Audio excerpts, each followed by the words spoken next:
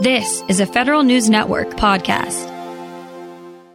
Blue Star Families has been trying to keep tabs on how service members have been feeling for years. Its annual survey is one of the most reliable indicators of service member and family morale, as well as concerns.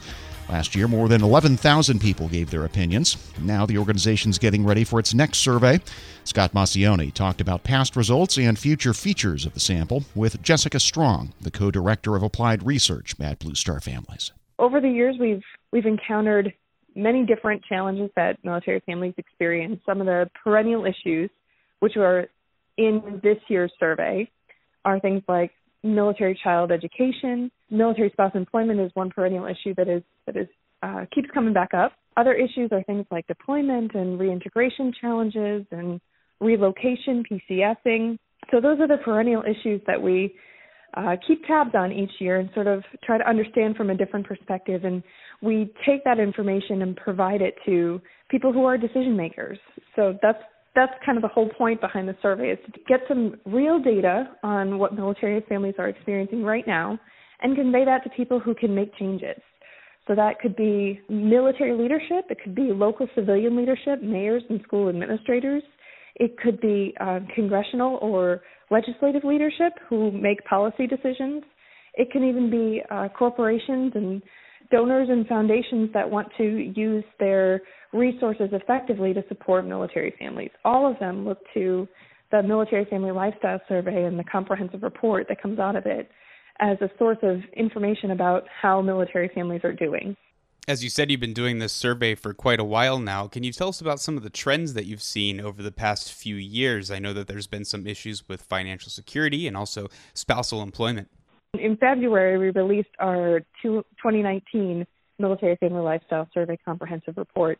And some of the things that we noticed in this past year's report were things that hadn't really popped up as huge issues before. So financial issues and stress was the top stressor for military families for the first time. We can only estimate how that might have been exacerbated by COVID and the school closures and business closures and things and employment problems. We know that spouse employment, like I said, is a perennial issue, and we anticipate that it's probably impacted, would estimate it's probably increased since COVID. It was at 24% just prior to COVID hitting, which was many times the national average, and it's probably only increased since then. And are there any other trends that you've been seeing in the recent past that may come up again this year or may influence some of the responses this coming year? One of the other issues that we noticed and trends that we're paying attention to is military child education. We know that that's been a top concern for military families. When they move from place to place, they want to make sure that their children are receiving an education that will transfer from place to place, from school to school. And moving every few years brings its own challenges for military children. So that's another thing that we're paying close attention to. And obviously now, with a lot of children virtually schooling and we're conducting schooling in an entirely different way than we have in the past, that's going to be another thing to continue to pay attention to in this year's survey. Every year you add new questions and you try to highlight a new area that's important to military families that maybe you haven't talked about in the past. What are you looking at this year? I'm assuming COVID's probably going to be at least a small part of that. Some of the issues, of course, are something that we want to keep a pulse on and understand how it's changing over the years, such as spouse employment and child education. But some new issues are always emerging that impact military families this year. Obviously, we're looking at how COVID has impacted families, and we're looking at, how it's impacted your mental health and how it's impacted your financial situation and your employment and your children's mental health and those areas. So COVID, obviously, is going to be one area that we're exploring.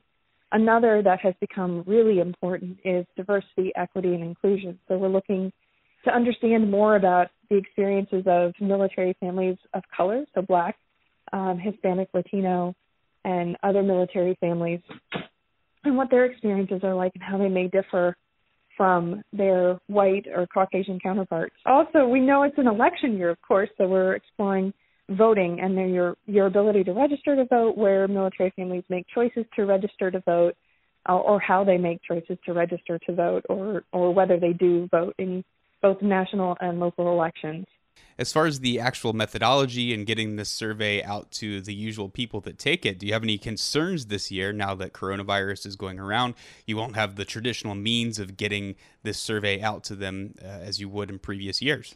Just had to sort of revamp things because we can't do in-person events that we would have normally done. In a typical year, we would have actually fielded in the spring rather than in the fall. But COVID was at the height of its impact in the spring, and we wanted to sort of see the after effects of it. So we moved to the fielding to the fall so we can understand a little bit better, especially with the impact on schooling and education, as that's such an important issue. We've also had to sort of shift things a bit, not doing the traditional in-person events that we would do and survey briefings like we would. But the silver lining is we have a lot ability to reach actually maybe more people than we had in the past because everything is digital now. We can have virtual events that connect people from our chapter director in Missouri and our chapter director in Ohio. They can have a virtual event and connect people that way that they might not have been able to do without having to travel in person.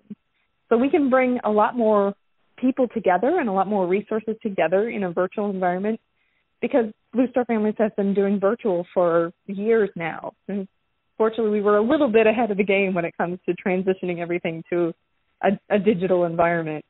We are working hard at trying to reach a broader population of military families than we have in the past, particularly with our exploration into diversity, equity, and inclusion. We want to include military families from all races and make sure that all the voices that should be captured are captured. So we're actively trying to recruit Black military families, Hispanic, Latino military families to complete the survey so we capture their voices as well. That's Jessica Strong, co-director of applied research at Blue Star Families, talking with Federal News Network's Scott Maucione. This episode is brought to you by Zelle. Whenever you're sending money through an app or online, it's important to do it safely. Here are a few helpful tips. First, always make sure you know and trust the person you are sending money to. Second, confirm you have entered their contact details correctly. And finally, if you don't trust the person or your recipient is rushing you to send money right away, think twice before sending money through an app or online. Grab a 30-day free trial of Live by Live Plus, and you'll get unlimited skips, commercial-free music, and all of the podcasts and live streaming events you can handle. Visit livexlive.com/podcast1 to learn more and start your free trial.